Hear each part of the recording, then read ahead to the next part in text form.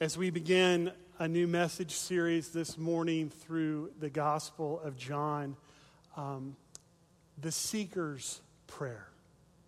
Will you open your heart and pray with me from your heart? God, I don't know if you exist, and if you do, whether you hear me.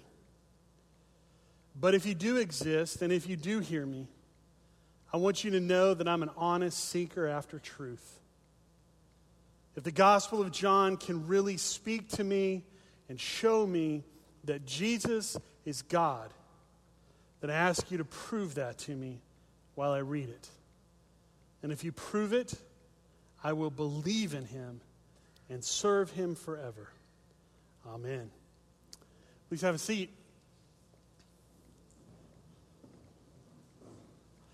I'm convinced that great stories have great beginnings. You know what I'm saying? Okay, here's a quiz. I'm going to read a couple of first lines of great stories, and you try and guess what the story is. Extra points if you know the author. Okay, you ready? Chug, chug, chug, puff, puff, puff, ding dong, ding dong. The little engine that could. Nice. The sun did not shine. It was too wet to play, so we sat in the house all that cold, cold, wet day. I sat there with Sally. We sat here, we two, and we said, how we wish we had something to do. The Cat in the Hat. Nice.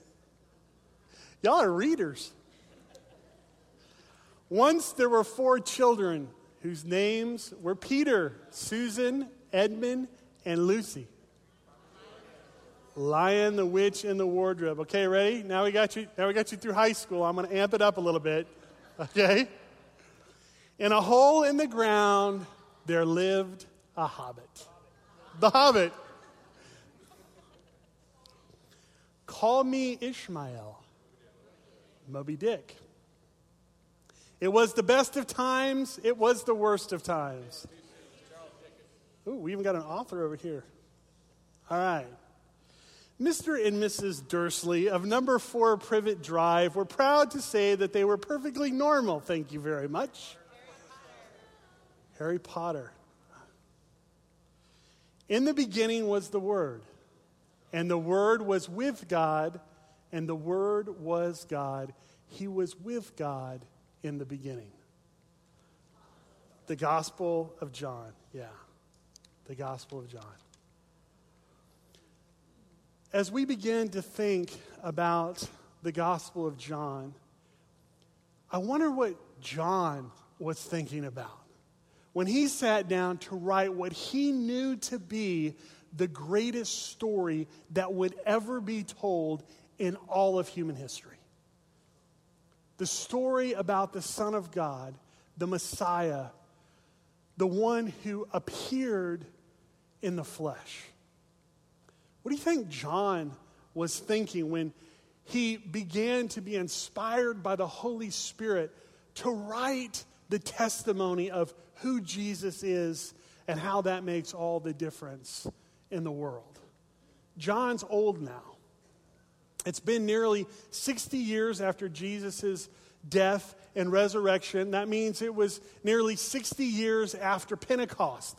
So the message was being shared, and evangelism was leading to discipleship, and disciples were banding together in worshiping community, and worshiping community was multiplying, and new expressions of the church were popping up all around the Mediterranean. What would John say? Mark had already written a short, pretty chronological gospel. Matthew had written a gospel primarily to the Jews. Luke, who is a Gentile and a doctor, wrote a gospel accordingly. What would John say? John, a fisherman, a radically transformed son of thunder, the disciple Jesus loved. What would John say about Jesus? It's beautiful, isn't it? John begins his gospel by setting Jesus against the widest possible horizon, the biggest and the greatest canvas. John identifies Jesus as God. He begins at the beginning with the hero of the story, the one he knows personally, the one who had captured his heart and radically changed his life for the good. That's where John begins. Would you open your Bibles to John chapter 1, verses 1 and 2. I want to encourage us as we move through the Gospel of John together to do that with open Bibles, with pens, with paper. If you bring your own Bible, wonderful. If you want one of those blue Bibles, if you look back on that cart, you see that cart back there? There are blue Bibles there. There are blue Bibles in your chair. And in your blue Bibles, John chapter 1 is on page 886. 886. In the beginning was the Word, and the Word was with God, and the Word was God. He was in the beginning with God. The greatest opening sentences of the greatest story ever told. And you notice how this poetic prologue mirrors Genesis chapter 1, don't you? Now, on the one hand, this is the story of Jesus as the fulfillment of the story of Israel. Okay, that's what the gospel is. All the stories from Adam and Eve to Cain and Abel to Noah and Abraham and Isaac and Jacob and Joseph and Moses and Joshua and Gideon and David and Isaiah and Daniel and Nehemiah and Micah. All of the stories of Israel point to and find their meaning in Jesus.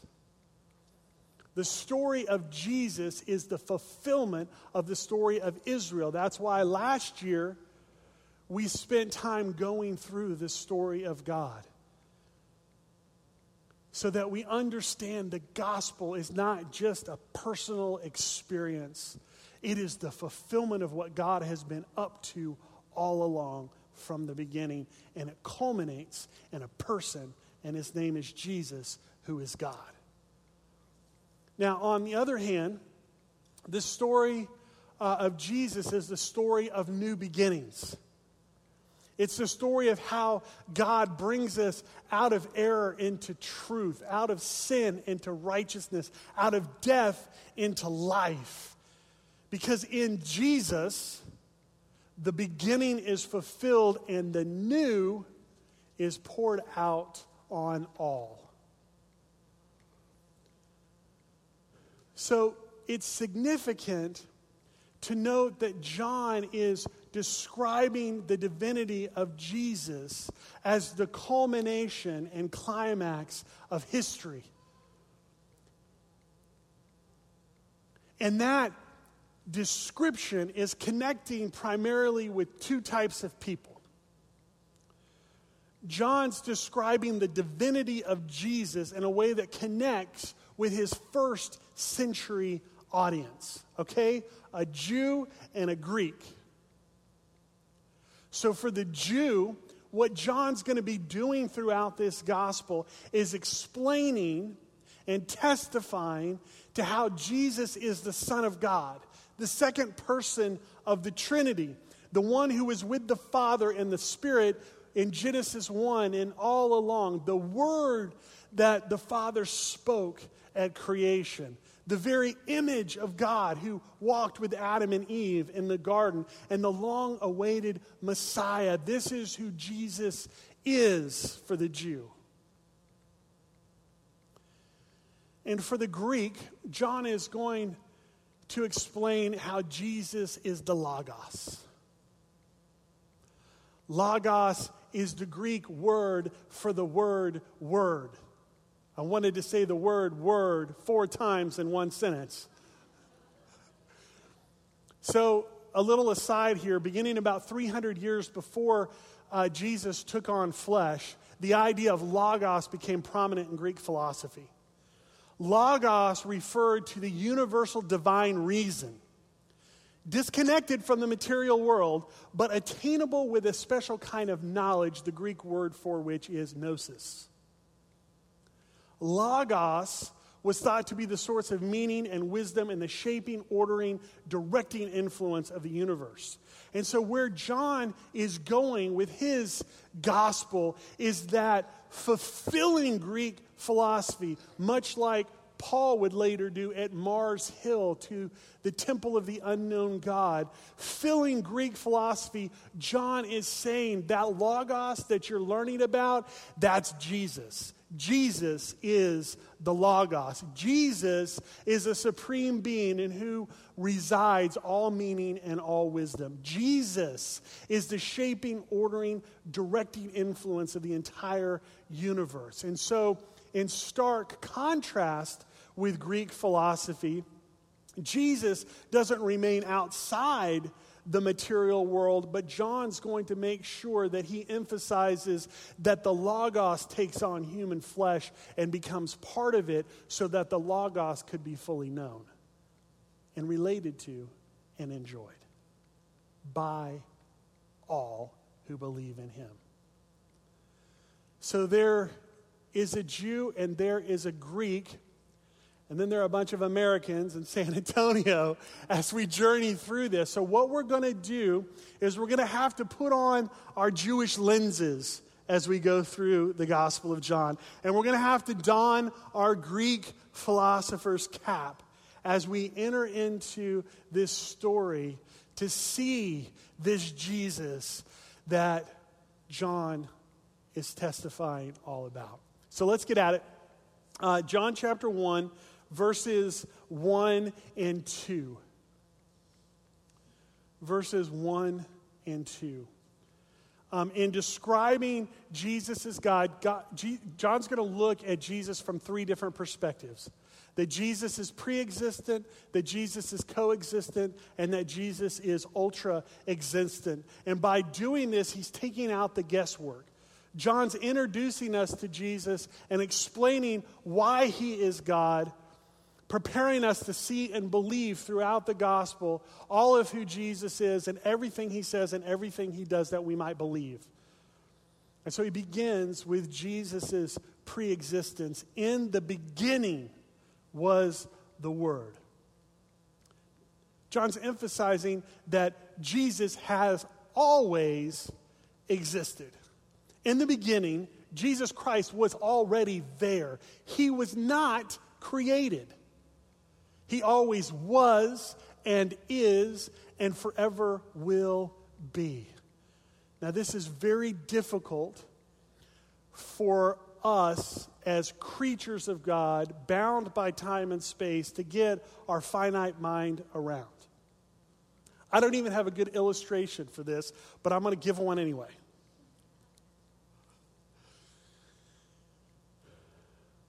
When I was in about 6th grade, I got one of the first and greatest gifts that I ever got. I got my dad's bedroom furniture. When he was a little boy growing up in Kansas, he had a bed and a desk and a dresser that was in his room. And when I was in about the 1st grade, I got my dad's bed and his dresser and his desk in my room. And one day when Ben was old enough, he got his grandfather's and his dad's bed and dresser and desk in his room. And it's hard for me to think about that bed and that dresser and that desk before me. And it is hard for Ben to think about that bed and that dresser and that desk before him, much less before me. Because we exist in time and space. But Jesus does not. There was never a time when he wasn't. He sees all and knows all, and everything that is and was and forever will be is radically dependent upon him. Okay, so just to work out my brain cramp here, how awesome do you have to be to have always existed? Like Jesus has always existed even before he created the concept of time. How awesome do you have to be the entrepreneur that invented time? That's why at the end of his earthly ministry in the Garden of Gethsemane, Jesus prays, Father, glorify me in your presence with the glory I had with you before the world began. This just makes my heart well up with worship and praise and adoration, because we know the one who creates time and has all of time in his hand. Jesus controls time, and all time submits to his authority. And that's really important, because what that means is that time is not the enemy. Because the one who created it can redeem it. And the one who placed you within it can securely bring you out of it into his presence for all eternity. Time is a gift, and it's intended for our good. It's not something to be feared. And so in Christ, we become good stewards of the time that we've been given for his glory and for our fulfillment. Look at your watch. I know you're not supposed to look at your watch in worship, especially when the guy's preaching, but look at your watch. Who controls the tick? Who controls the tick? Jesus. He controls the tick. Jesus is pre-existent. This second perspective that John is helping us see Jesus is that Jesus is coexistent. The Word was with God. Jesus has always been with God in perfect relationship with the Father and the Spirit, side by side, living and moving and acting in oneness and complete unity together, Father, Son, and Holy Spirit. The Word was with God. This, again, is a little bit difficult for us to grasp with our limited mind. But today we say things like, are you with me? Like, are you with me? And by that, what we're asking is, are we on the same team? Are we working off the same page here? Are we after the same purpose with the same heart and mind, expecting the same positive results? Are you with me? And that's kind of what it means for the Father and the Son to be with one another in the Spirit. It's kind of like Batman and Robin, or Simon and Garfunkel, or Frodo and Sam. How about chips and salsa? Mac and cheese? Chandler and Joey? Me and Brian? You can't have one without the other. Like they complete each other. How many of y'all have seen or used to watch the show Cheers? All right, Cliff and Norm.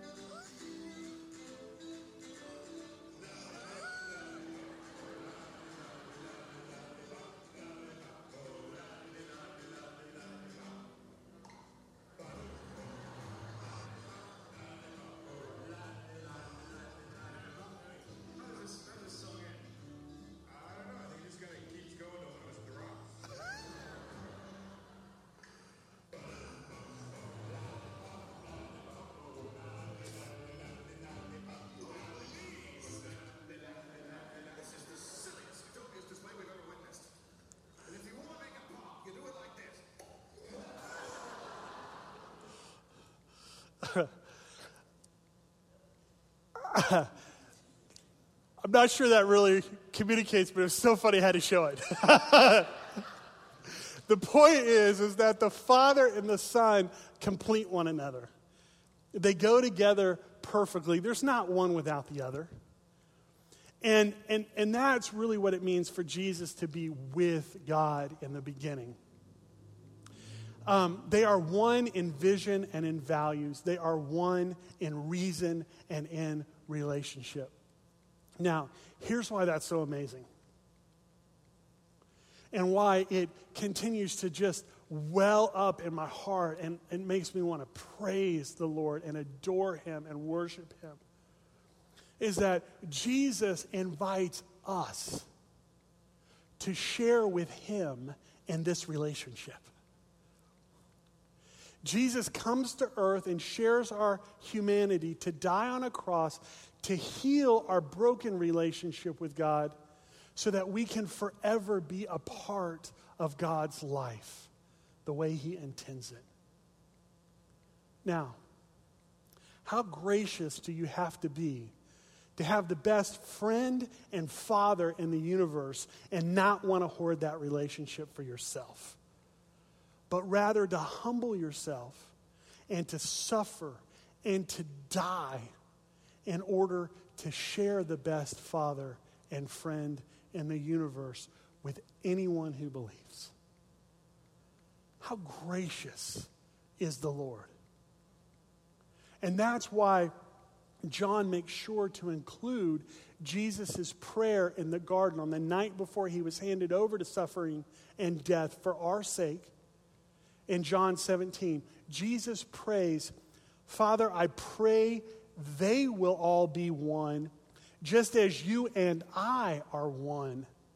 As you are in me, Father, and I am in you, may they be in us, so the world will believe you sent me. This is so critical. Such a significant, foundational aspect of the gospel. Through a relationship with Jesus, we're invited to participate in divine community. Now, if you look at 1 John in your blue Bibles on page 1021, or just listen, when John writes his pastoral letter, he emphasizes this invitation. Listen to how John describes the invitation to participation in divine fellowship with the Father and the Son and the Spirit that we are invited to through Jesus. John says this, we proclaim to you the one who existed from the beginning, whom we have heard and seen. We saw Him with our own eyes and touched Him with our own hands. He is the Word of life. This one who is life itself was revealed to us, and we have seen Him. And now we testify and proclaim to you that He is the one who is eternal life. He was with the Father, and then He was revealed to us. Now get this. We proclaim to you that we ourselves have actually seen and heard, so that you may have fellowship with us, and our fellowship is with the Father and with His Son, Jesus Christ. How awesome is God? That He would not only want to make Himself known to us, but that He wants to fully share Himself with us, that we could experience His life and His love here and now and forever to the full. Jesus is pre-existent, Jesus is coexistent, and Jesus is ultra-existent. The Word was God. Jesus Christ is God's Word. What do words do? Words reveal the heart. And so Jesus, as the Word, both demonstrates and communicates the heart of the Father.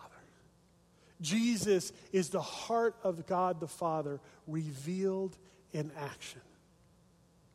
John's saying that the Father and the Son are two distinct persons, but they are one with each other. And that it is the role of the Word to communicate the Father's heart as they are on the same mission with the same vision and the oneness of the Godhead. This is why Jesus can tell Philip, anyone who has seen me has seen the Father. It's why Paul teaches the Colossians that in Christ, all the fullness of the deity lives in bodily form. And it's why the author of Hebrews states, Christ is the radiance of the glory of God and the exact imprint of his nature. And he upholds the universe by the word of his power. That just wells up in my heart and leads me to worship and adore and praise the one who was and is and forever will be. Do you realize what this means?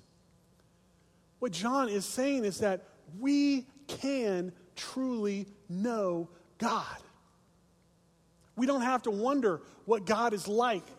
We don't have to wonder what God desires. We don't have to wonder what God is up to. Because Jesus has shown us. Jesus, who is God, makes God fully known. To know God is to know Jesus, and to know Jesus is to know God.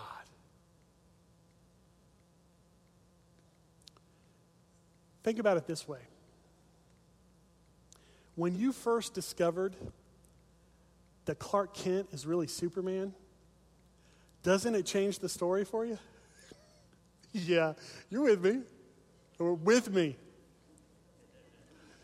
It does, doesn't it? It's like, oh yeah, he's Superman, even with the glasses and the work suit. Like, that's the guy who is faster than a speeding bullet and more powerful than a locomotive and able to leap tall buildings in a single bound, right? Like, Clark Kent is Superman. And when you figure out that Clark Kent is Superman, don't you feel a little bit more secure whenever Clark Kent's around? You do. It changes the whole story. It takes away your fear. It takes away your anxiety. It's like, this is going to be good. Everything's going to work out. But you know what? That ain't nothing. Because Jesus is the God-man. And that means that he's able to bear our burdens. He's able to forgive our sin. He's able to heal our hurts. He's able to save our souls. Because he's the God-man. And this is why John says that he writes the gospel. He gives it away in chapter 20, verse 31, where he says this: these are written, these stories, these testimonies, these healings, these miracles, these teachings. These are written that you may believe that Jesus is the Messiah, the Son of God. For Jew, for Greek. And that by believing, you may have life in his name. So, that's what we're going to do. We're going to read and engage the Gospel of John together, asking the Holy Spirit to help us see Jesus, know Jesus, and experience life in his name. And I want to invite you, as we begin this journey together, to commit to three things. Three things that the Lord will use to help you see and know and worship him. The first is this: read the Gospel of John. If you don't have a Bible, you see that stack of blue Bibles back there? Please take one. If you're reading the Gospel of John with someone else this fall that doesn't have a Bible, take one of those blue Bibles and give it to them. Okay? Read the Gospel of John. Don't read about the Gospel of John only. Don't read what other people think and what other people are writing about the Gospel of John only.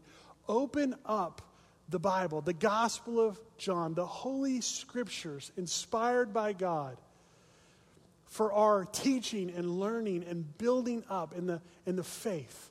Open the Scriptures in your times of personal devotion and ask the Holy Spirit to make the Scriptures come alive, that in them you might find Jesus and he might find you. Second, I want to encourage you to actively engage, not only in your times of personal devotion, but in your times here during the message on Sundays, during the sermon time. And I want to ask you to engage the proclaim Word of God with the open Bible, with a pen or a pencil, and with a journal. Get a spiral, get a notebook, get something and bring it with you with your Bible and take notes. Write down what you hear. Write down your thoughts. Write down your reflection. Write down what stands out to you.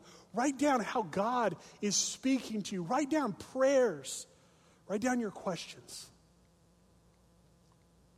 Mark and learn and inwardly digest who Jesus is and who you are, because Jesus was and is and forever will be.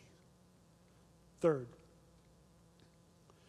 participate in the ongoing sharing of the gospel with your spouse or your roommate, with your family around the dinner table or on the weekends or in the morning before school. Participate in a life group. Go to coffee with someone. We need a buddy as we journey in discipleship.